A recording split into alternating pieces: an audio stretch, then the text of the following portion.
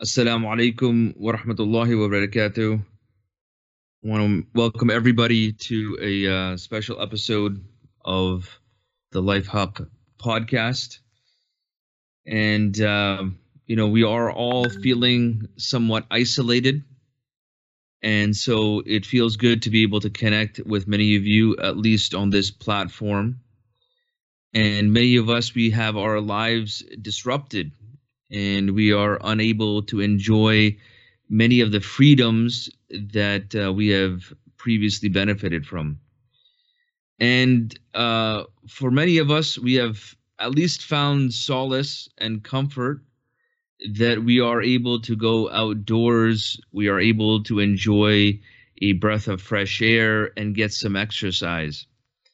And so I want you to imagine that you are able to just right now go out, feel that sweet breeze filling your lungs, the warmth of the sun hitting your face, and you feel at peace, and you go and you start enjoying the earth that Allah subhanahu wa ta'ala has provided for us. And then as you begin walking and then running to truly experience this freedom, two figures, menacing figures in a pickup truck, come and flank you, brandishing firearms. You attempt to avoid them, they cut you off. You struggle against their weapons, and they cut you down with their bullets. What became an exercise of freedom deserving to all of humanity ended in confinement in a grave in a needless tragedy. This is what happened with Ahmaud Arbery. He was simply enjoying the freedoms that we take for granted. He was just simply enjoying many of the small things in life that we may take for granted, or we actually are more grateful now because of the isolation and the restrictions that we have felt for so many weeks. But on February 23rd, he was gunned down, jogging. He was unarmed, and forever his life not only was altered, but that of his family and those people who were close around him. And who perpetrated the crime? Two men, George McMichael, 64, Travis McMichael, 34, his son. And the senior McMichael, he was actually a former investigator for the district attorney. And when they had initially called 911, they were actually the ones that called 911. These two men that had gunned him down, brutally murdered him. They actually claimed that it was a burglary. This was someone who was burglarizing the neighborhood. And they said that he had attacked them. He was the one who was the attacker. An unarmed man, jogging, no weapons. They were threatened. They were fearing for their life. And that's why brandishing guns, being in the protection and the comfort of a pickup truck, they felt the need to chase him down and gun him down because they were so fearful of their life. Now, this happened February, and only last week, May 7th, Thursday, May 7th, were those men arrested. Now, I had a very interesting and illuminating podcast with Sheikh Dawood Walid last week, and I posed to him the question. I said, in your lifetime, do you feel that things have changed? Have they become better for the African Americans? Have they become better for Black people, or have they become worse? And he said it's the same. He said it's the same. Nothing has changed except for the date. His grandparents felt racism. His parents felt that same taste, and he as well has experienced racism. How come there hasn't been any real changes? Why hasn't there been any real changes? The laws have changed. You have many policies that have changed. You have many laws that are in the books that have changed. You have constitutional amendments that have been added. So the Constitution itself has been changed. Why has nothing really changed and the culture has relatively remained the same? Yes, for some, it has become better. It has become better. You do have people who are privileged now, who have a lot of material wealth, and they have perhaps a lot of adulation within the country as a whole. But why hasn't things fundamentally changed for the masses of people? And in some cases, it has become worse. And one of the things that we can see as a reflection of that is that true, you have slavery abolished, you have the abolishment of slavery, but now you have this evolution of mass incarceration. And so you have 2 million people incarcerated. The United States leads the world in incarceration. And in the past 40 years, think about this statistic. In the past 40 years, they've had a 500% increase in the amount of people that have been incarcerated. This constitutes 25% of the world's prisoners. Now, who constitutes the vast majority of those prisoners? Black men aged 18 to 35. The prime years when you establish your life, when you're learning, when you're growing, when you're supposed to be starting a family, when you're supposed to be laying down roots, when you're supposed to be building the foundation for your communities, these men are incarcerated. You know, with this latest pandemic, we see further disparity within the African American communities, although they make up 13% of the population, triple that for the percent of COVID deaths in the country. We in Canada have our issues as well. Black people have stated, and according to investigation by the Toronto Star, are more likely to be stopped by the police than white people. If we reflect upon the Quebec massacre, the Quebec City mosque massacre, the worst mass murder to take place in a house of worship in Canadian history, this occurred on our soil. And there was a lot of racial rhetoric that went behind that massacre. And if we look at the statistics in terms of hate-related crime against Muslims, between 2012 and 2015, it has grown by 253%. I want you to think about that. 253%.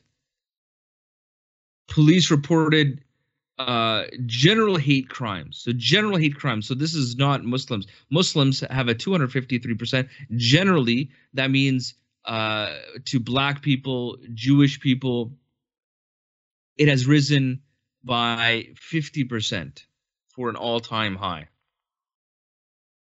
But man, we have so many laws, we have so many policies, we have so many hashtags that show us how we are supposed to be progressing, how we are supposed to be an equal society, how we are supposed to be more respectful for one another.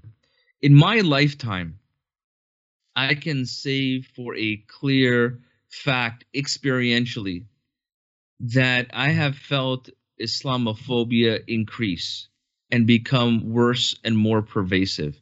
Actually, I never experienced Islamophobia very much really growing up.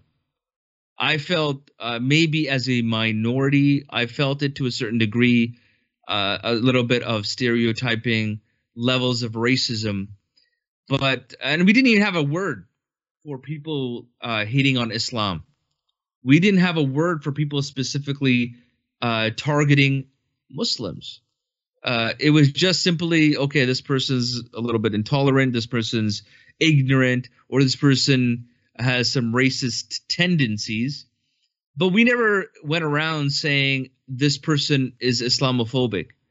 This has only come to pass within the last 10 to 15 years. This term that we start seeing within our communities, Islamophobia. So why has it become so much more worse when we are supposed to be more enlightened, we're supposed to be more educated, we're supposed to be more interconnected, more than any time in history. There's so much information, there's so much sharing of technology and so forth. So we want to discuss that today. We want to discuss why it has become so prevalent, and these laws and these policies and these woke hashtag messages aren't doing enough and will never be able to do enough to solve this problem of racism. It will never be possible unless we take a radically different approach, a radically, fundamentally different perspective on this issue. Now, wait a minute. Isn't racism prevalent in every society? Yes, it is. Racism is prevalent in every society. It's prevalent in the United States. It's prevalent in Canada. If you look at some of the genocides that have occurred in modern history, you look at the Rwandan genocide, the Hutus committing a massacre against almost over 800,000 Tutsis within a span of a few months. On the outset, it would look like maybe these people are very similar in race. Why is that racism so brutal? If we look at the Holocaust, many of these Jewish people who died in the Holocaust were neighbors to these German people, and there was interconnected marriages that occurred. And yet you had a brutal program of genocide that occurred against them. From a person outside looking in, these people may be neighbors, they may be interconnected, maybe very closely related when it comes to race. What about the genocide in Bosnia during the Bosnian War, where, again, many instances, many narrations of people marrying amongst each other, and yet a brutal war and genocide to occur. And today, from the outset, if you look at the Indian subcontinent and you look at some of the oppression that is happening in Kashmir specifically, and to the Muslims generally in India, you would say, hey, these are all people East Indian. Here in North America, you would be considered East Indian. No one's going to say, oh, for the Hindu, you're from this caste. Or they would say to a Muslim, oh, you're a Muslim and you're a Hindu. Okay, I'll be less racist against you. It doesn't work like that. They were killing Sikh people after 9/11 in the United States. They were harassing Sikh people in their temples here in Canada because they thought they were Muslim. They don't care if you're a Muslim. They don't care if you're a Sikh. They see brown. They see brown and they see a turban. But yet these people whose race would seem very, very similar, they are so hateful to one another. Now, one thing that can be shown with this is that religion can be racialized. A person's religion can be racialized because you have, of course, you have woke people amongst racists, by the way, too. They're trying to get you woke for their racist ideology, and they try to justify their racism by saying, or their Islamophobia by saying, you cannot be racist to a religion. A religion is an idea, okay? And so they used this line of argumentation, but it can be racialized because you can ascribe discriminatory attitudes on a group of people by consolidating a diverse population into a monolithic person whose nature and existence is adversarial and threatening to your own. So yes, you can racialize somebody, but I feel from an Islamic perspective that tribalism is a better word. Tribalism, I believe, is a better descriptor. Maybe if you were looking at it from an English language perspective, maybe chauvinism may be included in there as well. But tribalism is a form of what I would say racializing people by creating a group for yourself. So you have a group. A tribe, I think, is a better descriptor because most people in a tribe look the same. Most people in a tribe look the same. They think the same. They have the same values. And one of the main objectives of that tribe is self-preservation. And if that tribe feels that its preservation, that its quality of life or its existence is being threatened, they will do whatever it takes for that tribe to survive. And if we look at the hadith of our Rasul Sallallahu Alaihi Wasallam, he defined it by saying that whoever is killed under the banner of blind following, who calls to tribalism or supports tribalism, then he has died upon jahiliyyah. He has died upon ignorance. And so I believe tribalism is a much better descriptor. Much, much better descriptor. Because guess what? You can be racist against your own race, but perhaps you ascribe or your loyalty lies with another tribe. That's why I like the word tribalism better. And it can be in all sorts of different levels and forms. I remember once a Pakistani brother, he wanted to marry this Afghan sister. And so he would say how much disdain he had for Pakistani culture, and he didn't want to marry a Pakistani girl because he says, oh, there's so many problems associated with this culture.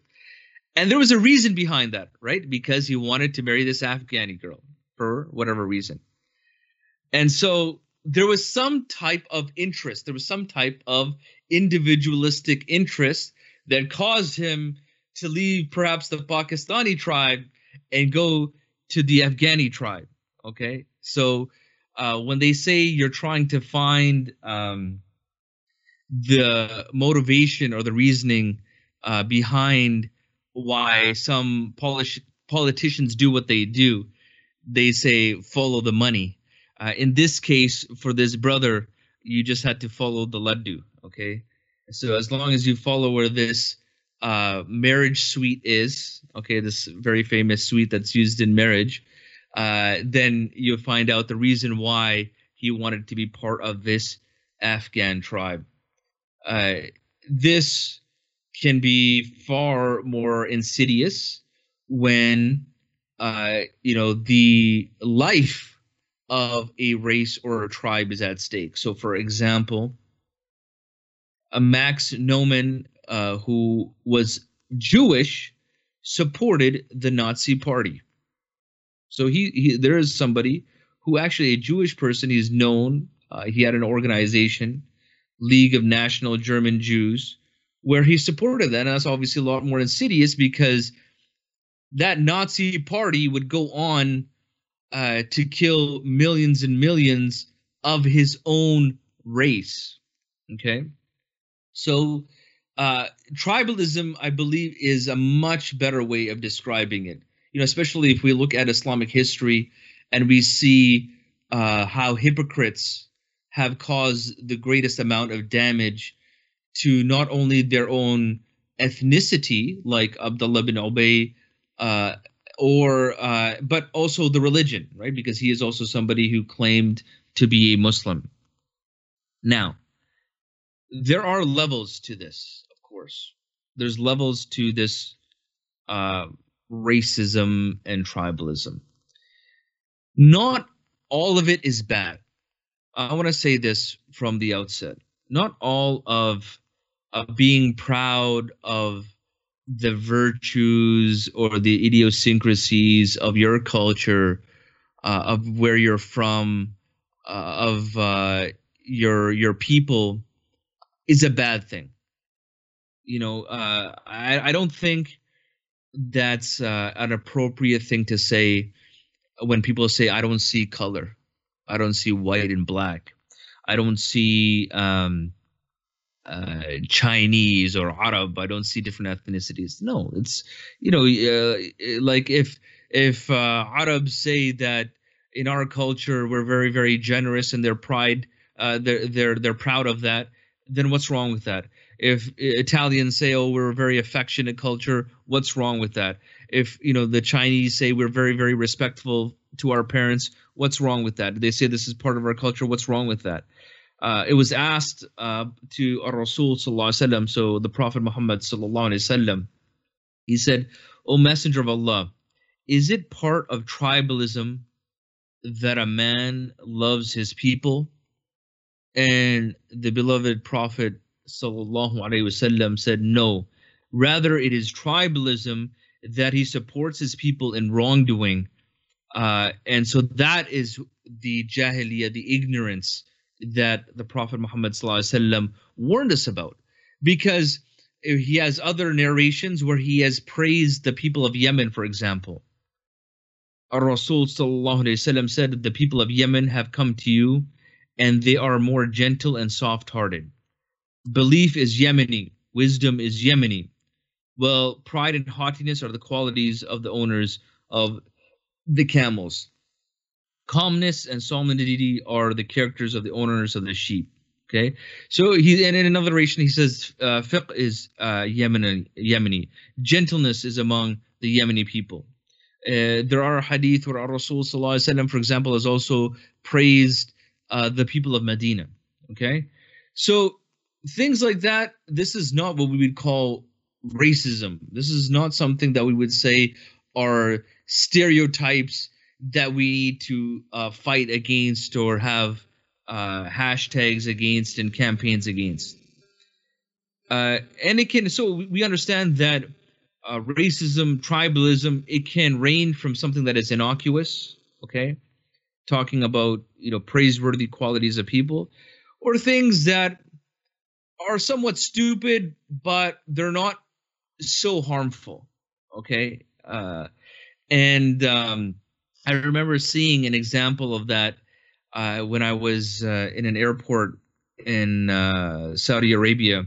I saw one of the people working there, so one of the locals who was working there, people would come up to him asking him questions. And so I saw a few guys come up to him, few either they looked as if they were East Indian or Middle Eastern. These a few men, they came up to him and they asked him a question, and you could see just by his body language, just brushing him aside. It's like, I don't know, go away. I don't know, go away, brush aside. And I'm sitting there, I'm waiting. I was like sitting there waiting. I had 10 hours. You become very, very observant watching human nature and how people behave and interact.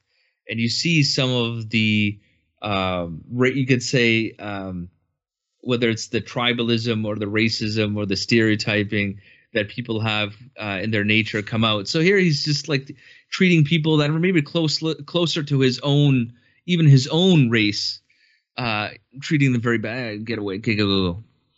And then this white girl comes up. It's an international airport, right? So people, flying from all over the world.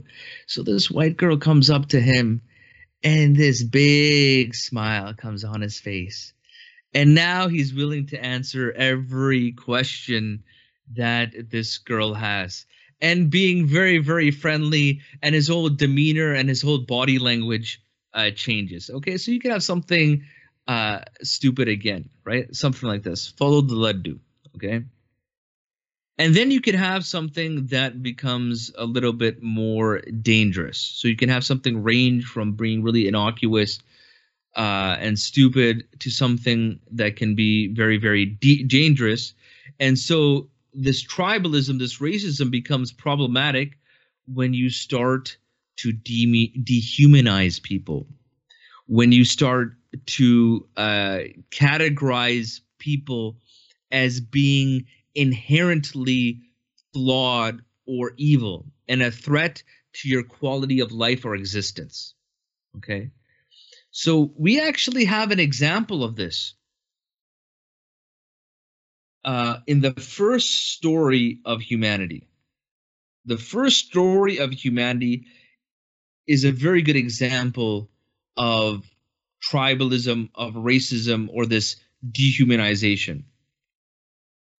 When Iblis saw Adam, alayhi salam, and when he was asked why you did not prostrate when you were commanded to do so, what did Iblis use as an excuse? He says, I am better than him. I am made of fire, and you created him from clay. Okay?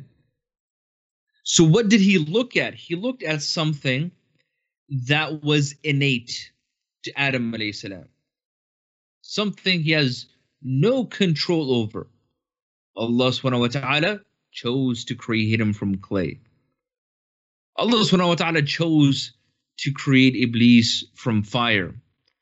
Innate, something that is, he has no choice over it. It's not his actions. And that's why, for example, Rasul sallallahu alaihi wasallam, he told us in a hadith that Allah does not look at your appearance or your wealth. Rather, Allah subhanahu wa ta'ala looks at your heart and your actions. Because you have a control over the state of your heart, And you have a control over what you choose to do and what you choose not to do.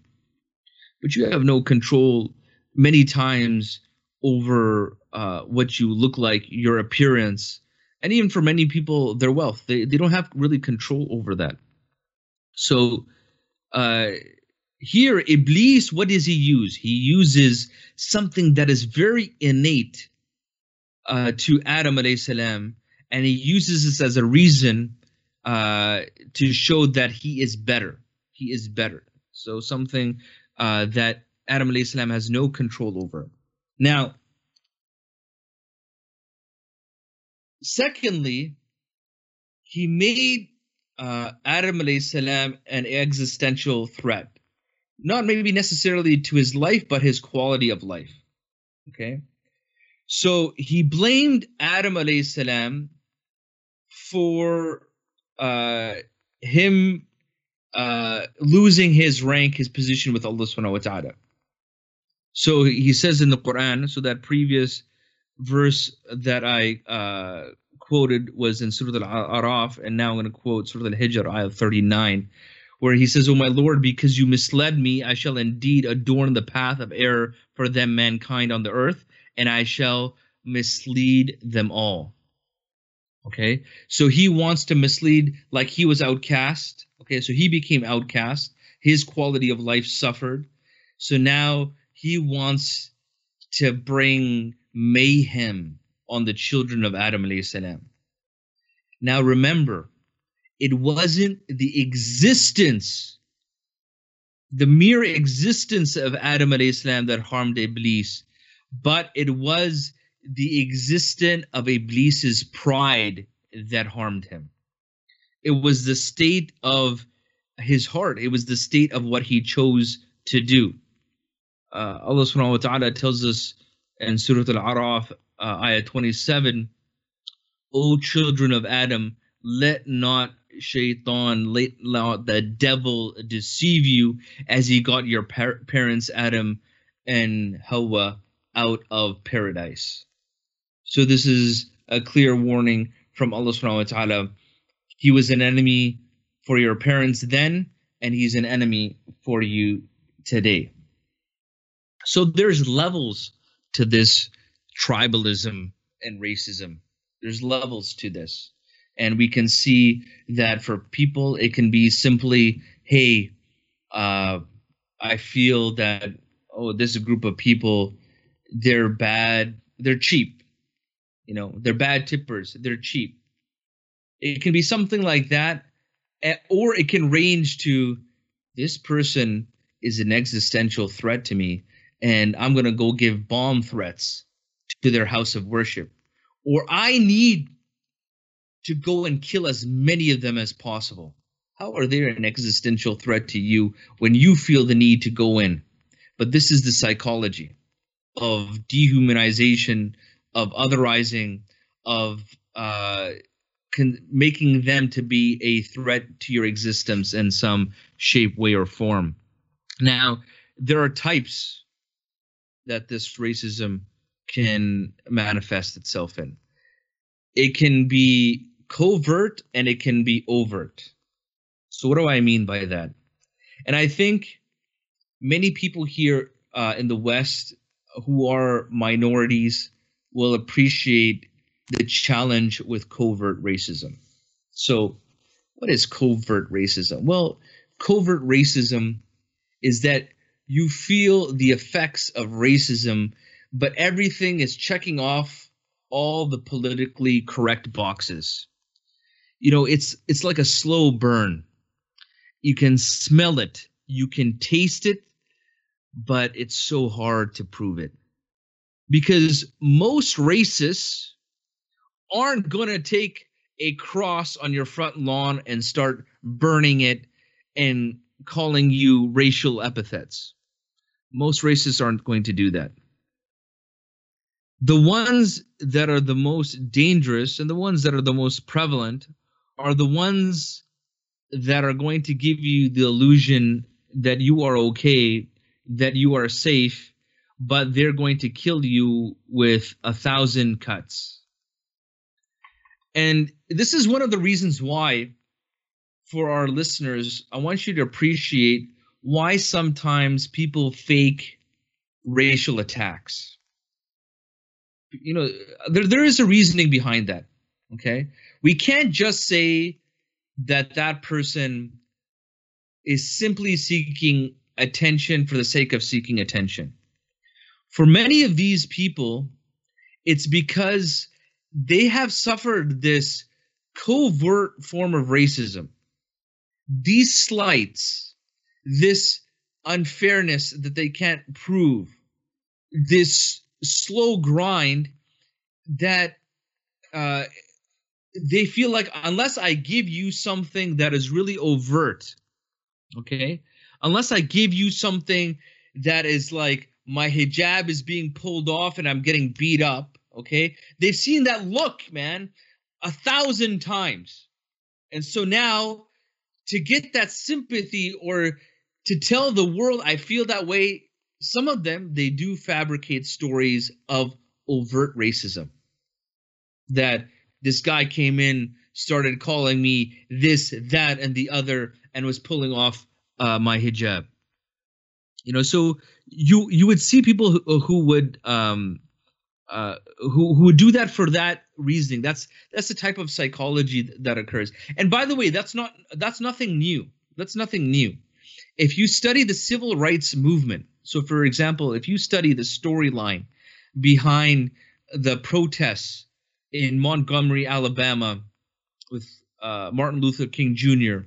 and many of the civil rights activists, what they would do is they would want to stage almost the most brutal picture that could be published for mass media, because they would want to they wanted attention to come to their cause.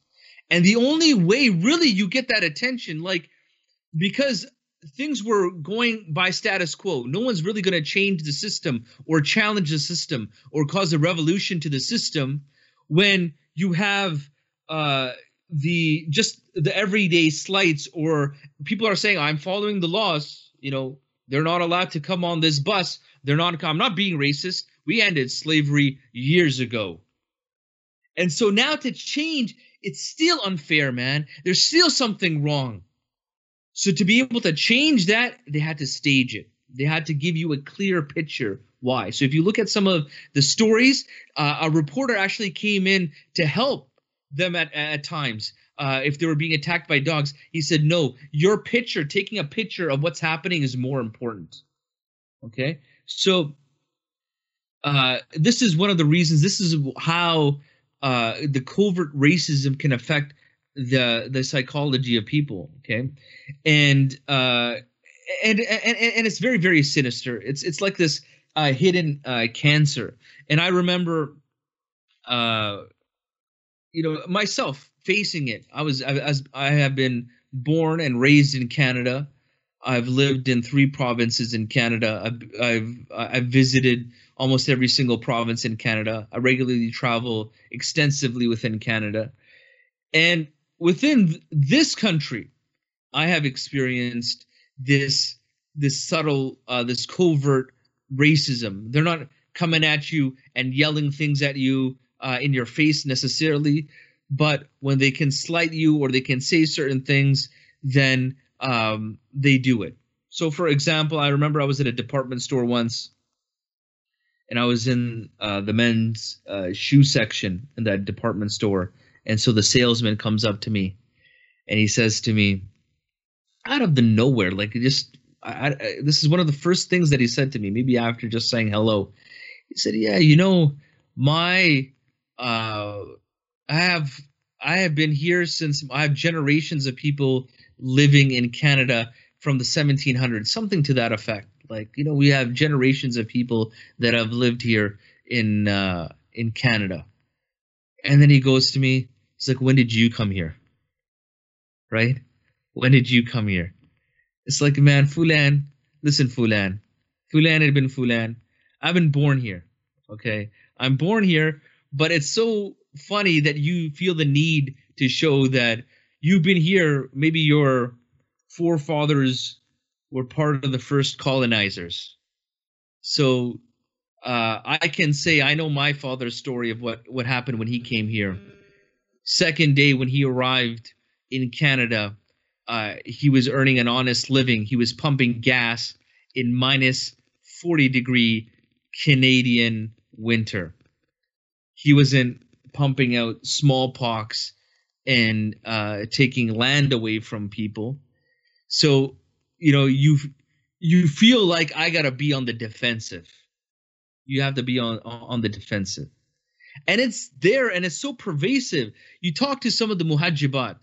You talk to some sisters who wear hijab and ask them, how many times have you been asked, oh, wow, you speak very good English. How come you speak such good English?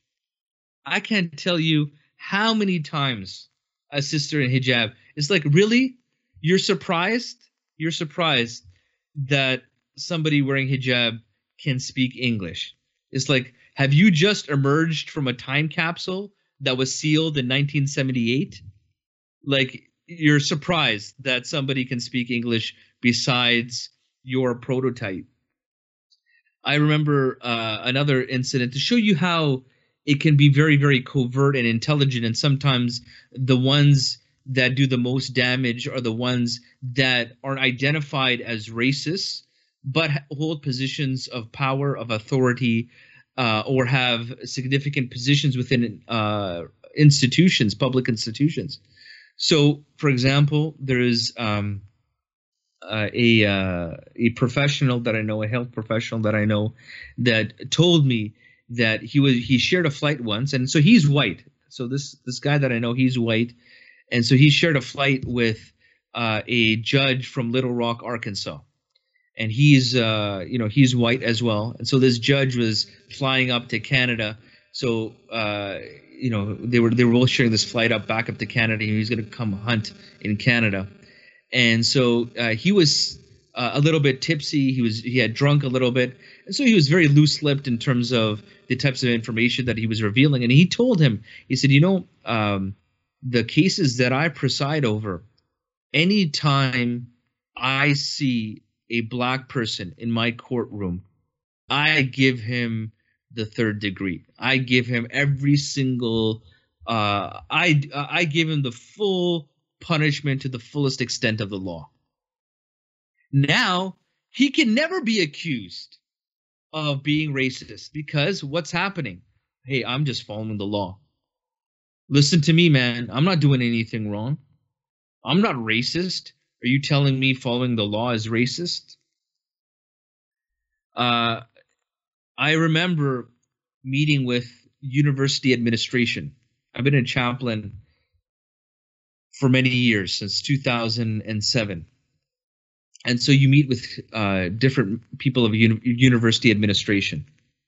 So I come in, this bearded Muslim guy. I think I may have been wearing a kufi at that time. I wasn't wearing the X hat. And I'm coming in there, and it just briefly comes out. Just the only part of the information that comes out, I have a wife and daughters. And then it's like you could see all these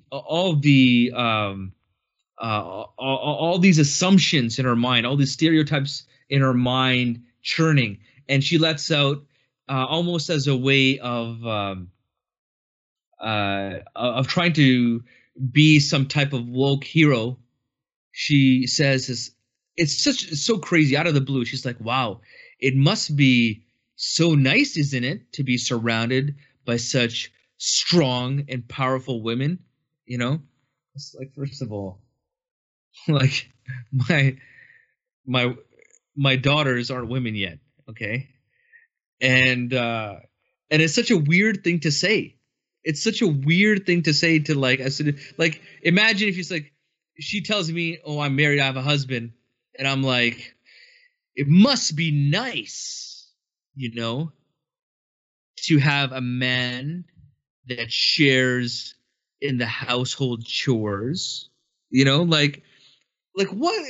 It's so bizarre, but it shows what they're thinking. Like, they think, oh, Muslim guy, Muslim man, he's probably super oppressive to the women in his life, and so I gotta say something to show him that, yeah, he must be nice, right, to have these strong women. Women are strong, by the way. Like, it's what type of messaging are you trying to give me? I remember another time meeting with a university administrator in the medical department, the health sciences department, and I was conveying to him a concern that one of the brothers had, who had an interview for medicine, saying that he felt uncomfortable shaking hands with women because we aren't casually allowed to touch women in a specific health setting. When there's a requirement, then yeah, there's a need for that. But he was concerned, so I was bringing this to his attention. I said, can we maybe give some training and instruction to the interviewers so that they're aware of this concept, so they don't hold it against this particular individual. And he made a huge deal about it. He made a huge deal about that. He was saying that how can you expect to be able to practice medicine in this culture by doing this, okay? By not shaking hands with people of the opposite gender. But the question arises, by compelling somebody to shake hands with somebody, you're essentially saying that they have a right to touch your body. That's what you're saying. You're saying that person, I don't have a right over who touches my body, but that person has a right to touch my body. And what's interesting enough to show you that this is tribalism, this is racism, because that same university administrator who gave such a hard time and really didn't accept this idea that we should be in control of who touches us, had a daughter who accepted Judaism. So they're white, okay? To be clear, who accepted Judaism, and she said part of her religion was that she could not take part in dissecting cadavers in the anatomy lab. And this is a very important component of learning human anatomy. And so she was able to recuse herself from that, and he supported her in that. And there was no problem with that, even though that could possibly compromise patient care.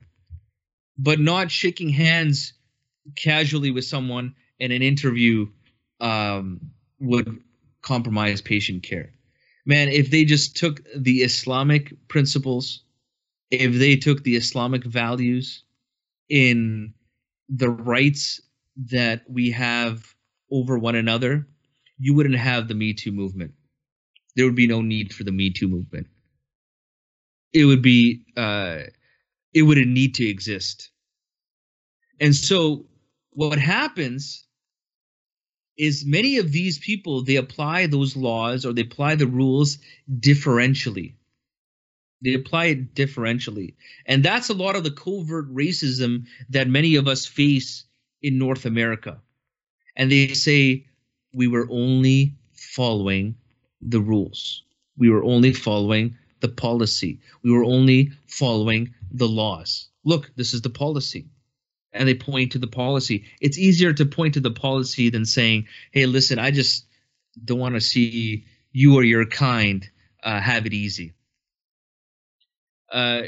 Remember, at one point, slavery was legal. At one point in the United States, black codes were legal. Sundown towns were legal. Sharecropping was legal. Jim Crow was legal. Racial covenants were legal. And today, mass incarceration is legal. Okay, so don't fall to that, what is legal, because with your legality does not necessarily include humanity.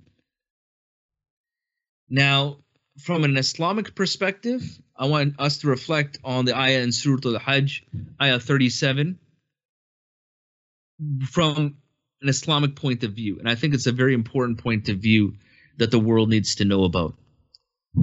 Allah subhanahu wa ta'ala says, it is neither their meat nor their blood that reaches Allah, but it is piety from you that reaches him. So this sacrifice, by making this animal sacrifice, you're following Islamic law. You're following the law. And Allah subhanahu wa ta'ala, the creator, is saying the blood and meat doesn't reach Allah. That's not what that reaches Allah, that you're just following this rule. Just like at Ramadan, Allah's not in need of your fasting if you're going to go slander people and backbite and talk ill of people. This is it. It is your taqwa that reaches Allah, your piety, your God consciousness, your sincerity. That's what reaches Allah subhanahu wa ta'ala. And so you'll see many racists use facts. They say that these are facts and statistics to justify their racist beliefs. And they'll say statements like, math and stats aren't racist. Maths and stats aren't racist. The problem is that you put a white hood over math. Okay. Math wasn't racist, but you put a white hood over math's face. Okay. How you manipulate mathematics and statistics, yeah, that is racist. That is racist. Because think about this. Okay. Here's a common racist trope. Okay. They'll say, I know all Muslims aren't terrorists, but all terrorists are Muslim. So they're going to use this type of dialogue. Okay, they're going to use this type of talking points. Okay. Well, then it's like equivalent to saying, well, not all Americans are foreign invaders, but all foreign invaders are American. If we want to play that game, not all white men are serial killers, but all serial killers are white men, right? Like, how do you want to play this game? Like, how do you want to keep going? Not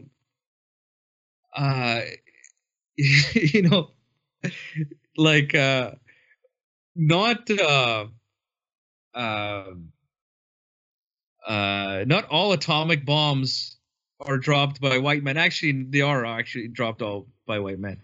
So, how far do you want to go? How do you, if you want to play this game, and that's why covert racism, I feel, is the worst. It's very insidious. It doesn't allow a person to be sincere. They hold these beliefs, and all they have to do is make sure, okay, I'm following this code and this law, and I'm checking off all the politically correct boxes, but you're causing a great amount of damage. And that was different. I remember as a kid growing up, I felt I'd rather have you be open with your beliefs. I would rather have you wear your heart on your sleeve. I would rather have you say what you feel in your heart. And I remember as kids growing up, mostly around white people, but oftentimes, and you have different cultures, especially in Canada. I felt it was better to have those open conversations. I remember one of my best friends growing up, the first day of school, this guy was saying all this racist stuff against me. He was saying all these racist stuff. Imagine if he kept it inside. Okay, and it just was able to grow and fester. And he says this, and I'm giving it back. Okay, so I clap back at him. He's clapping at me. We're clapping back. And then we were first day of school. I must have been in grade when we had just moved that year. I must have been in grade 5. I was walking back, and it turns out that we ended up living beside each other. This guy ended up being my neighbor, like the guy who lived right beside me. And as we're walking, my father and his mother were talking, from their lawns. Okay, so let me be introducing each other. It's like, oh, hey, you guys go to the same, in the same class. You guys should be friends. And then we just had this fight. Okay, but it was all out in the open. And we looked at each other and were like, yeah, maybe we'll become friends. And then we actually did become friends. We became best friends. Okay, I remember then. So we're able to move past that. So this idea of always hiding things, and we have to be politically correct, and we got to cancel people, and people can't speak, maybe it is ignorance in their mind. Imagine if people during the time of Rasul Sallallahu Alaihi Wasallam, the Prophet Muhammad Sallallahu Alaihi Wasallam, kept things in their heart. Then how would we have so much wisdom? How would we have so much of the great hadith that we have? How would we have so much of the great rulings that we have? They felt safe being able to say stuff. That youth felt safe being able to come to Prophet Muhammad, peace be upon him, and say, allow me to commit zina, allow me to commit adultery. He felt safe coming to Prophet Muhammad sallallahu alaihi wasallam to say that, and people were safe. They felt safe talking about tribalism and some of the concepts that they had, and then they would get this guidance with kindness and mercy and wisdom, and that's why this is the racism that we really need to approach, but the strategies are so ill-conceived, because overt racism is very easy to call out. That's a no-brainer. It's very easy to prove. And it's all, to tell you the truth, overt racism is usually conducted by like middle and lower class people. Upper class people who are a little bit more educated, they know how to play the game. Okay? So what's happened now in our society is that whether you have overt or covert racism, whatever is proven, the net result or the change is still the same. It's still the same. Because what we have done, even if we prove it, even if we called it out, you are not solving the issue. You are not solving the issue. So whether we're doing this, we're talking about doing woke justice, or we're reacting to racism, we're bringing it out in the open. We are giving, we're doing a rejection, but there's no proposition of how we can function better in humanity. Okay, so I'll give you an example. Right now, there's a lot of rhetoric online, COVID conspiracies, tons of COVID conspiracies. Some of them, they may be realities, okay? Maybe. But let's face it, again, follow the money. There's some self-interest for a lot of these conspiracies as well. So there's a lot of these COVID conspiracies going around. Great. Let's assume now that this COVID conspiracy is true. Let's assume that. Okay, it's true. The world finds out, yes, it's a man-made virus. Great. We've proven it. Now what? We have to fire Fauci. We have to fire, government officials. We have to do all this stuff. People need to be fired. People need to be canceled. Okay. Now what? Okay. Well, we'll have our own people now run, and they will now be in charge, and they will now lead the way. Okay. Now what? As time moves on, guess what? They become corrupt as well. And they have their own conspiracies, and they have their own issues to deal with. And now we have to do this cycle all over again. Okay? You didn't really change just by rejection, okay? Just by identification and this rejection. That's what kufr is, by the way. And that's, if you look at one of the past podcasts, that's what Imam Nadwi meant when he said that kufr isn't a system. Kufr means to reject, right? Kufr is a rejection. It's a rejection of Iman. And so rejecting what is wrong is not necessarily a system, or rejecting for kufr, they're rejecting what is right. So just the act of rejection isn't a system. It's not a proposition. And so we have this example of like the Iraq War, right? So the Iraq War, for those of you who are old enough to remember this, there was massive protests against the Iraq War. I took part in those protests. Most of the world was against the Iraq War. Most of the people were against going to war with Iraq, even in the United States. In the UK especially. 1 million people on the streets marching against the Iraq War. But no, weapons of mass destruction. What happens? They still go to war, even though the people were against it. Afterwards, it was found out the presumption under which the war was waged was a lie. Did anything change? Did the system change? Okay, let's bring in Obama this year. Let's bring in a Democrat this year. Did the system change? No. Actually, the system stayed intact, and now we killed. Okay, let's not go to overt war. Okay, so let's not go from overt war, but let's go to a more covert war, a more white gloves war, where we're going to drop we're going to use drones now to drop bombs. So it's very clean, very hands off. Okay, so it didn't change the system. You're still getting that brutality. You're still getting massive loss of life. You're still getting now all these problems. Think about what manifested from there. Okay, that Iraq war, you had ISIS spawned from there. You had all these civil wars spawned from there, like just bloodiness everywhere. Okay, how many hundreds of thousands of orphans? How many millions of lives lost from that? And it was all based on a lie. We proved the lie. We proved the conspiracy. Did anything change? No. Nothing changed. So what is my radical idea? What is the radical idea? It's not my idea. This is an idea as old as Adam alayhi salam.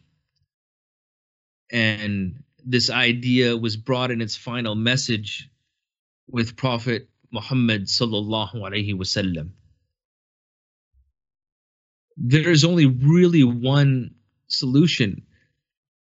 How can we expect to give the rights to others, to other people, when we don't give rights to the Creator?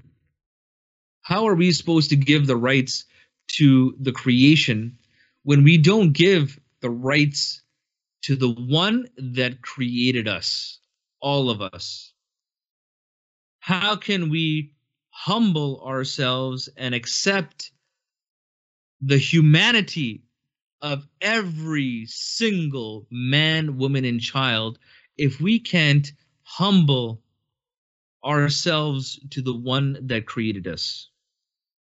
We need to fulfill the rights of Allah subhanahu wa ta'ala first. He is the most deserving, Azza wa Jal, for his rights to be fulfilled before we fulfill the rights of anyone else. Give rights to Allah, then the creation. But it's important to give rights to the creation as well. So you give rights to Allah and then the creation. And I think this is most beautifully encapsulated in Surah Al-Taha, ayah 43 to 47. So in those verses, I'm gonna pause and reflect, because there's so many lessons that we can learn from this. Allah tells Musa and Harun, so Moses and his brother Aaron, go to the Pharaoh. Verily, he has transgressed against all bounds and in disbelief.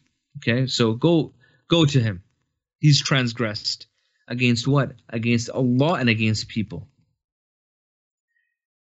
This guy was a tyrant, man. This guy was a brutal dictator. This was more than how everyone hates Trump and thinks that he is the worst leader to have ever emerged. He was worse than Trump. He didn't think he was God. He said he was God. Okay? And so Allah says to his prophets, and speak to him mildly, perhaps he may accept admonition for fear of Allah. Speak to this tyrant mildly. He should be canceled. He should be shamed. He should be called out. Okay? He should be told, how bad he is. Okay? Speak to him mildly. And I'm going to put a pin in that, because I want to talk about what's happened now recently in the woke justice, which is not changing anything, by the way. It's not changing systems, and the Islamic guidance for justice. So we'll put a pin in that for a minute. It says, speak to him mildly. And they said, our Lord, verily we fear that he should hasten to punish us, or lest he should transgress against us. So they're worried that they may be harmed. So one thing that we understand, to have true justice, to stand up for true justice, you need to have courage. You need to have courage. I'm sick and tired of corporations thinking there's somehow standing for some type of just cause, or they're standing up for some social issues. They're very, very intelligent. These corporations, these companies, when they have all these different ribbons and these different placards, and they're saying, "Oh, we're standing up for this," it's very easy. It's very easy. You know why? Because they do their research and they understand that these causes are already normalized within society. They're easy wins, and it's just going to be like free and easy marketing. It's going to be low-hanging fruit for them to just pick off and eat. Okay, and at the same time, they're giving the appearance that we're contributing to the community. We care more about the community rather than just dollars and cents. Okay. Every time I see this, I say to them, do you have the guts? Do you have the guts to stand up for the Palestinian cause? Because it's not a very popular cause. I'm sorry. Do you have the guts to stand up for something like that? For people who don't have a voice? How many of these companies stood up for the Rohingyas that are facing genocide? How many of them stood up for over 1 million, 3 million, to many estimates, Muslims that are imprisoned in China? How many of them? It's not popular, right? Not popular. But it's easy to stand up for other things that already the mass media is talking about. Everyone's wearing the ribbons. We have massive parades. We have commercially mass-produced buttons and everything. That's easy to stand up for. So it takes courage to stand up for what is truly just. It takes courage. It takes a lot of courage. So Allah then responds to his messengers by saying, "Fear not, verily I am with you both hearing and seeing." So if we have Allah with us, if you believe in Allah, you fear no man, and you only fear Allah, you have the courage to overcome a Pharaoh. So he says, so go you both to him and say, verily we are the messengers of your Lord, so let the children of Israel go with us. Okay? And torment them not. Indeed, we have come with a sign from your Lord, and peace will be upon him who follows guidance. So the first thing that Pharaoh was called to was to worship Allah. Give the right to Allah. See, look at this. This distills down to fundamental rights. Give the right to your Creator. Give the right to Allah. Give the right to Allah subhanahu wa ta'ala. Then give the rights to these people that you have enslaved. Let them go. Set them free. Give them their freedom. Give them their equality. Because it has to come in the proper order. If you put it out the order, you're always going to be deficient. You're always going to have some type of a deficiency that you're going to have to fix. There's always going to be something that you're going to have to go back in and repair if you don't put it in the proper order. If the foundation isn't based on something that is solid. And that is the only way that we can create justice. Allah subhanahu wa ta'ala tells us in the Quran, in the chapter known as Women, chapter 4, ayah 135, O you who believe, stand out firmly for justice as witnesses to Allah subhanahu wa ta'ala, your creator, even though it be against yourself or your parents or your kin. be he rich or poor, Allah is a better protector to both than you. So this verse, I want you to think about this. This ayah is coming to a people who were highly tribalistic. Tribalism was their mechanism of survival. Without your tribe, you're dead.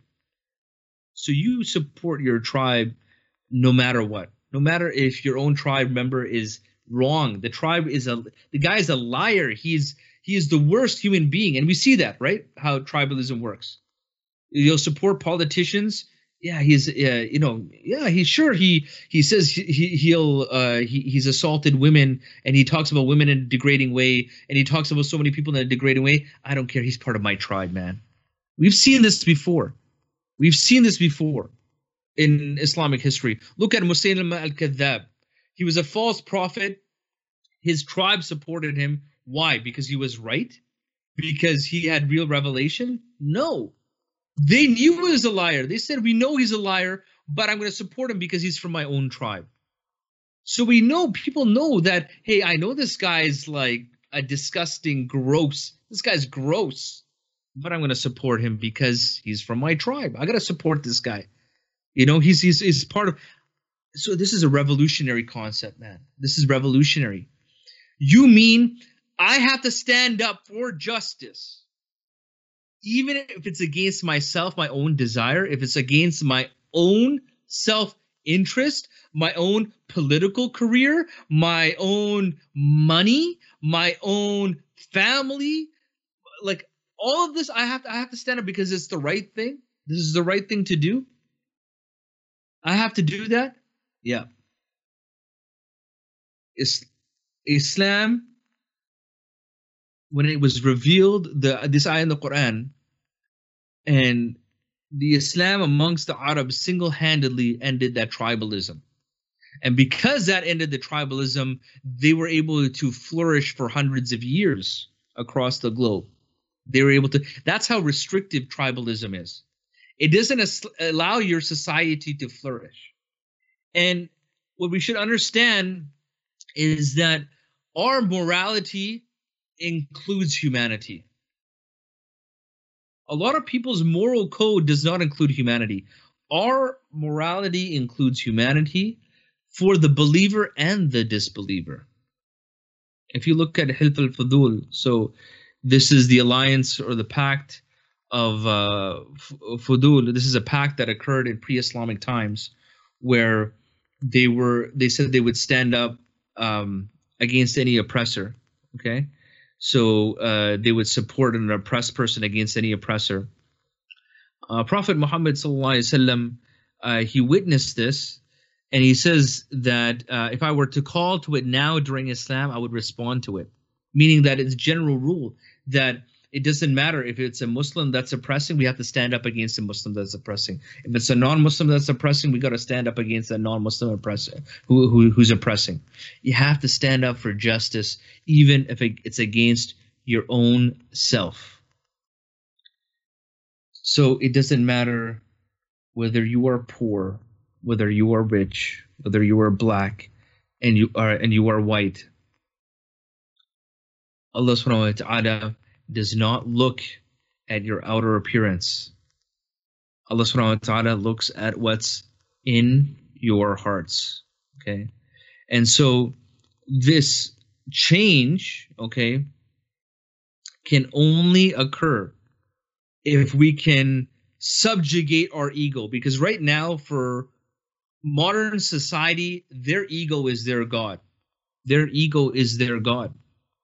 And Allah subhanahu wa ta'ala, he tells us in Surah Al-Furqan, chapter 25, ayah 43 in the Quran, you know, have you seen him who has taken his God to be his own desires? And I would say atheists are the most shining example of that, because they try to act like a God. They're not even, many of them, they're definitely tribalistic. So they have almost like their atheist tribe, but then oftentimes they're above their tribe. They are their own God. So whatever atheists have known to do bad, they're very easy to disavow themselves from any bad atheists. Oh, no, just because they're atheists doesn't mean they're my brethren. But if a Muslim or some other group they have enmity towards does something, they treat them as like a monolithic person. They're not able to separate themselves from the crimes of anyone else that they consider to be within this monolithic individual that they've concocted. Okay, so anyhow, so the way we get that real change is, again, you subjugate your ego to your Lord. Okay, so it's not the other way around, and that's why these bully tactics don't work to bring about change. Okay, bully tactics don't work to bring about change. So we're in an era where, as I've mentioned, let's cancel this person. Let's call them out. Let's hit them hard, man. Like, what do you mean, Liam Neeson, the Taken guy, had some racist thoughts when he was younger? Cancel him. Cancel Liam Neeson. No more movies for you. No more daughters being kidnapped for you, Liam Neeson. Right? You're canceled. So all of a sudden now, you're going to start bullying people. And guess what? What I find ironic is that historically, a certain demographic of people would be bullied. Okay, and you have the bulliers. So these bullies would bully, they'd have certain victims. But now these victims have now started using the same tactics as these bullies. Okay? Calling people out, canceling them. We got to end your life, your career, all this stuff. Let's attack you. No due process, all of these different things. And this just leads to a cycle of revenge. But in Islam, that is not the methodology that we go.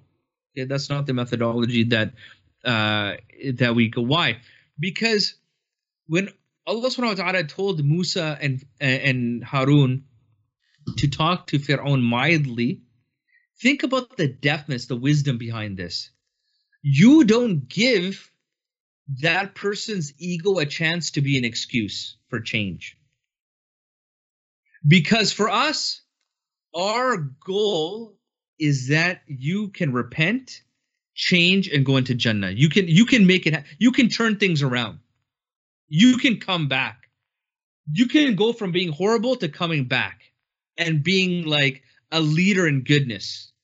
You can do that. That is the Islamic paradigm. That is the Islamic perspective. That is the Islamic value system. No matter how bad you have become, no matter what evil you have done, you can turn that around. Turn it around. And so now my goal to get you to turn around, there's a wisdom in my approach. Because if you go to anybody and advise them in a very harsh way, I go to you and I try to tell you to change something about yourself. Hey man, don't you know smoking is disgusting? Huh? Why don't you quit smoking? The guy's gonna flick his cigarette in your face. You've hurt his pride. You've hurt his ego. Anybody that you say that to. So because Allah knows his creation, he doesn't want your ego to be an impediment. Because the goal is change. The goal is not fulfilling your ego or having the other person's ego as an impediment. The goal is both of you getting closer to Allah subhanahu wa ta'ala. Both of you becoming better. Both of you changing the system. Not just getting revenge or getting into a cycle of revenge. Now that's different. I'm going to say this as a caveat. That's different when you are actually being bullied. You're being physically threatened, as many of our sisters are being physically threatened. And so we need to be able to defend ourselves. And sometimes when you defend yourselves, that's physical.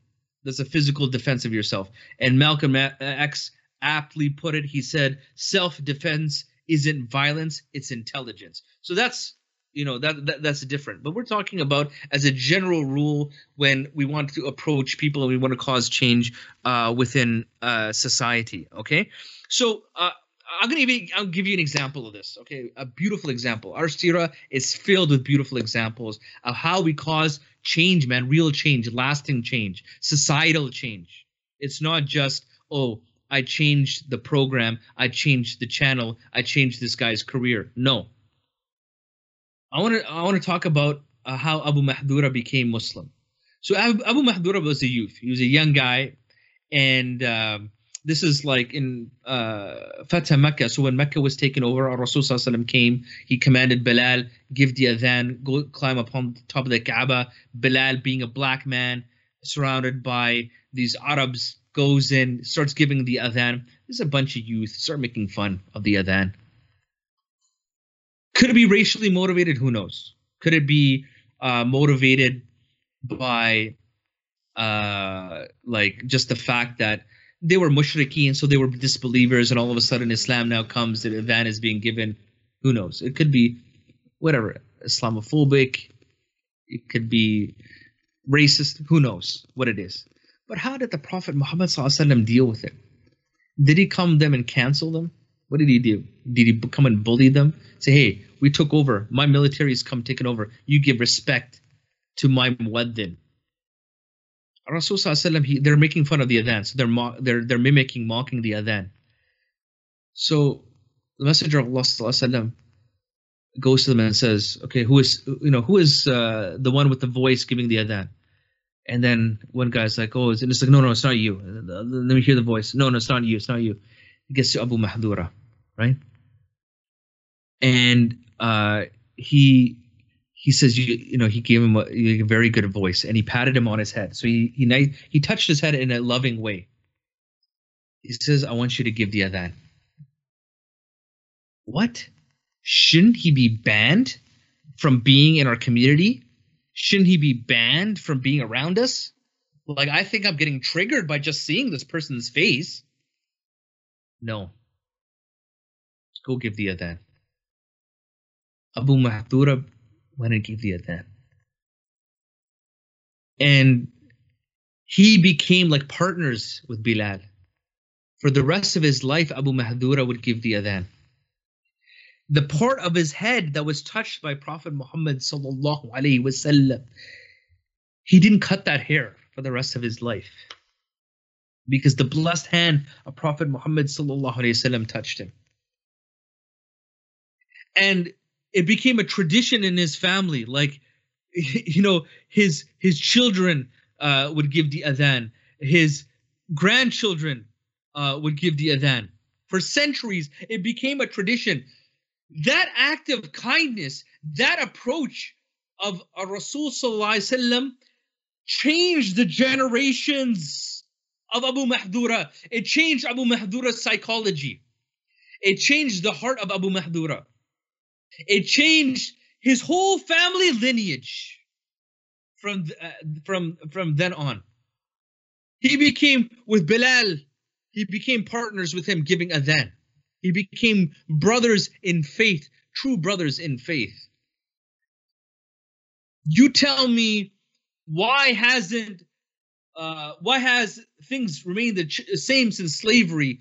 Because you changed the laws, but you didn't change the hearts. You didn't change the hearts of people. There's still diseased hearts that need to be purified. That's the whole point of turning to Allah subhanahu wa ta'ala first. وَيَتْلُوا عَلَيْهِمْ. So recite onto them the ayat. وَيُزَكِّيهِمْ, so you're purifying them with these ayat of Quran. You're purifying their hearts. So you're changing a system. You're changing the generations. You're changing the mindset. How come you could have these slave owners, generations coming up, maybe their progeny still has the same mentality? Why is it that you still have like this inherited trauma? Bilal was traumatized. But why isn't his progeny inheriting the trauma that Bilal endured? Because Islam caused healing. The guidance of Islam caused healing. It was a fundamental change in people's psychology. It's a fundamental change in the system. If we look at the hadith mentioned with Abu Dharr radiallahu anhu. And so in this particular hadith, And I want to comment on this hadith a little bit because there's some false narrations that are attributed to this hadith. And so I'm going to comment on that as well. But there's an argument between Abu Dhar, or two men, and one of them was a non-Arab. So Abu Dhar spoke ill of him in light of that, and so Rasul Sallallahu Alaihi Wasallam, this matter was taken to him, and so Rasul Sallallahu Alaihi Wasallam says that, did you put down that person? And Abu Dhar said yes. And so Rasul Sallallahu Alaihi Wasallam said, did you put him down on the account of his mother, because his mother was non-Arab? He said yes. He said, then indeed that you still have some ignorance within you. So you have this ignorance with you. So you call that ignorance jahiliyyah. You call that like an ignorant mindset, okay, that he needs to get rid of. Now, the version of the hadith that is false and that's used to spice up the story, and it's very common, is that this occurred between Abu Dhar and Bilal, and he said, you son of a black woman, and there was to add all this spice, but this is all false narrations, by the way. So for those of us who have heard it many times, that part of it is false. The correct part of it is that we know, generally speaking, Abu Dhar had an argument with someone. He disparaged that person for something that was innate about him, that his mother was non-Arab. And so Rasul Sallallahu Alaihi Wasallam identified that by saying that it is, that is not the correct way, for you to think. That is not reflective of somebody who is a Muslim, like in terms of like their fully understanding of being Muslim, right? Because giving that full right to Allah subhanahu wa ta'ala, you subjugate yourself to the Creator, and so now you are accepting of the different parts of yourself that might be ignorant, that you need to face. So now talking about Bilal, now I want to go back to Bilal. Let's talk about Bilal, because again, these are the issues that Bilal faced, the trauma that he faced, and the challenges that he faced. Many of us face today, being minorities. Many African Americans face the same challenges as Bilal. Many Muslims living as minorities face the same challenges as Bilal. But look at how healing occurred. Look at how tribalism was dealt with, racism was dealt with, disparity, like, judging people based on their status, their material status. And so Rasul Sallallahu Alaihi Wasallam, for example, it was well documented, the status that Bilal had. And the Messenger of Allah Sallallahu Alaihi Wasallam testified to that. He said, "O Bilal, on the night of Mi'raj, I heard footsteps. I heard your footsteps rustling in Jannah." Okay, he went to the Jannah. And he said, I heard footsteps, and I said, I asked Jibreel, whose footsteps are these? And he says that these are the footsteps of Bilal. And then he asked him, what is the good thing that you do that you have this rank? And so he said, O Messenger, I fulfill the fard deeds. Okay? I fulfill, and I have wudu. So I fulfill the fard deeds, and I always try to have ablution. Okay? So again, Bilal wasn't praised because he was black, nor was he disparaged because he was black. Because then you have an extreme, right? So you have some people with that extremist view, oh, black people, we are gods. Everyone comes from black people, cradle of civilization from Africa. No, why was Bilal deserving of paradise? Bilal was deserving of paradise because of what he does. What he does. Not what he was innately created as. What Bilal does, and what Bilal does is he always makes sure that he has wudu, and he is always making sure that he is fulfilling the faraid. Now, Bilal, he endured trauma. Okay, so Umayyah bin Khalaf would torture Bilal. He would put these huge stones to try to crush Bilal. He would be whipped. He would be tortured. He would be put out in the sun. Why? Because how dare you, as a slave, think for yourself and accept the deen of Islam when this goes against our system, our status quo? How dare you do that? And he tortured Bilal. And Bilal, he would do something that is very strange. It's very unusual for Bilal, what his actions were in response to this, to being tortured for his faith, for being Muslim, the fact that he was taken advantage of for being a slave. He instigated, he poked at Umayyah ibn Khalaf more. He would say, Ahad and Ahad. You know, one is one. God is one, essentially. One is one. Ahad and Ahad. And that would infuriate, and he would torture him more. And he said, bring it on. This is the strength of character. This is the strength of will Iman, true Iman gives a person, by the way. This is the true strength of character that is given to you. And so, Abu Bakr as-Siddiq, radiallahu anhu, the companion of Prophet Muhammad sallallahu alaihi wasallam, somebody who wasn't a slave, went to go free Bilal. So he says, you know, sell him to me. Give me your price. He says that to Umayyah ibn Khalaf. And so they bargain. He's able to buy Bilal, and he says to, once the deal is done, Umayyah says to Abu Bakr as-Siddiq radiallahu anhu, he says, you know, I would have, you know, given to him if you even offered an ounce of gold, like, as you know, something very, very small. And he says, I would have bought him even if you asked 100 ounces. Because to him, he looked at Bilal as a Muslim, not as a slave, not as a black man. He looked at him as a Muslim, as a brother that he wanted to save. And this is why the companions of Prophet Muhammad ﷺ would say, Abu Bakr is our master, and he emancipated our master, meaning Bilal. That's what they refer. Abu Bakr is our master, and he freed our master, Bilal.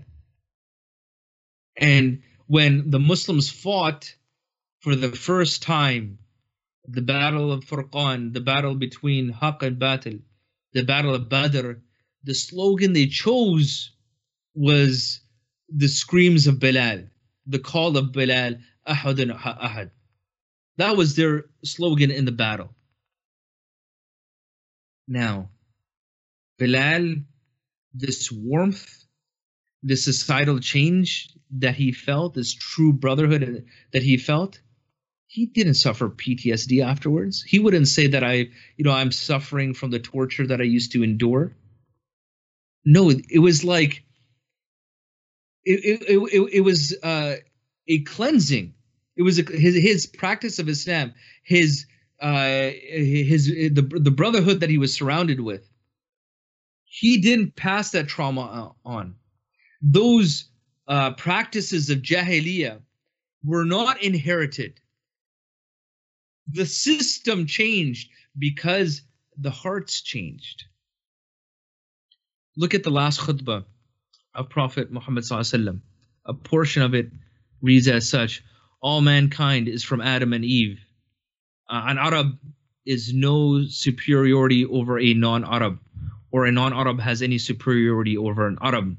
Also, a white has no superiority over black, nor does black have any superiority over white, except by piety and good action. We've been talking about the main thing that differentiates you. Learn that every Muslim is a brother to every Muslim, and that the Muslims constitute one brotherhood. Nothing shall be legitimate to a Muslim which belongs to a fellow Muslim unless it was given freely, willingly. Do not therefore do injustice to yourselves. The last khutbah, the last sermon that Prophet Muhammad, peace be upon him, gave, talked about harmony. Imagine if our country, our nations actually practice just this portion of the last advice of Prophet Muhammad sallallahu alaihi wasallam, what type of harmony would we have? Would we have a young man by the name of Ahmad Arbery gunned down while he was just trying to jog in the streets where everyone is supposed to be free? You know, Ibn Umar, he had a dream, and he said, I saw in my dream many black sheep gathering together with white ones. And so he asked the Prophet of Allah sallallahu alaihi wasallam, what is the interpretation of this dream? He says, non-Arabs will share in your deen, okay, and your lineage. This is what he's saying. It's like, don't think that just because in the Arabian Peninsula, that's why Islam is a universal message. Islam is a universal message. For those people who try to say that Islam is just for the Arabs, from day one it was established that Islam is a universal message. It's a universal guidance. Because, you know, like this tribalistic reasons why we're at odds with one another, we use these superficial metrics when we don't look at the wisdom of why we look different. Why are we different? Why are people white and black and brown and yellow and red? Why are we so many different colors? Why do people come from all sorts of different backgrounds? Okay. Allah subhanahu wa ta'ala tells us why. We have created you in Surah Al-Hujurat, ayah 13, from male and female, and made you people and tribes so that you may know one another. Indeed, the most noble of you in the sight of Allah is the most righteous. Okay? So that you may know one another. You get to know, like we look different. Okay? In another hadith, Rasulullah, he tells us, Allah created Adam from a scoop of soil of earth that was taken from all parts of the earth. The sons of Adam come from forth bearing the marks of that soil from various sources. Some of them are red skin, some of them are white skin, some of them black and yellow, and some of them are good natured and some of them are evil. So your skin color is not indicative of whether you're good or evil. We're all different in color. We're all different in our appearance. But it is your hearts and your actions that Allah subhanahu wa ta'ala looks at. So there's really one solution, because we do have racism, we do have tribalism in our Muslim countries. We do have that. Okay?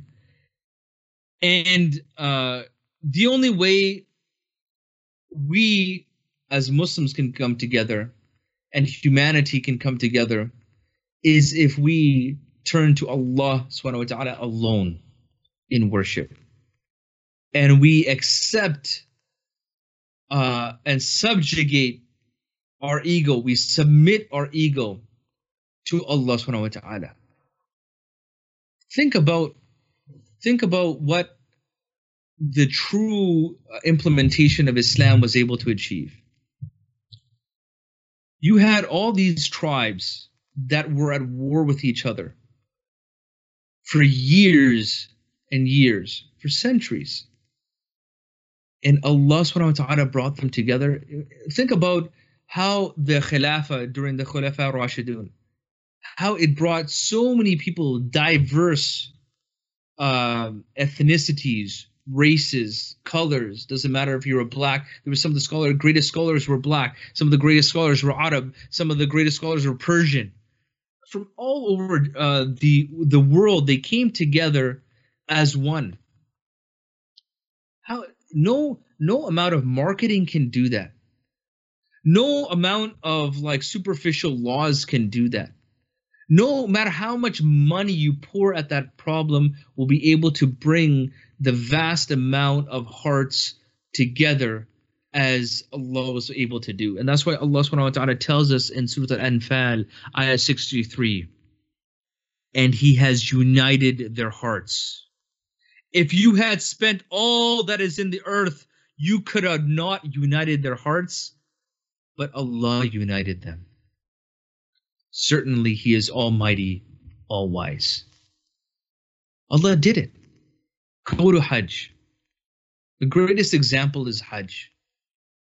You tell me anywhere in the world where you have this diverse group of people being able to congregate and live together, just wearing white sheets and go through all these actions and travel and endure all the hardships of the beating down of the sun and scarcity of resources, because that's also given as a reason why we're at odds with one another. Is just scarcity of resources? No.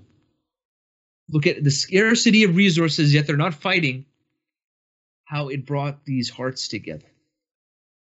It was Islam that did that.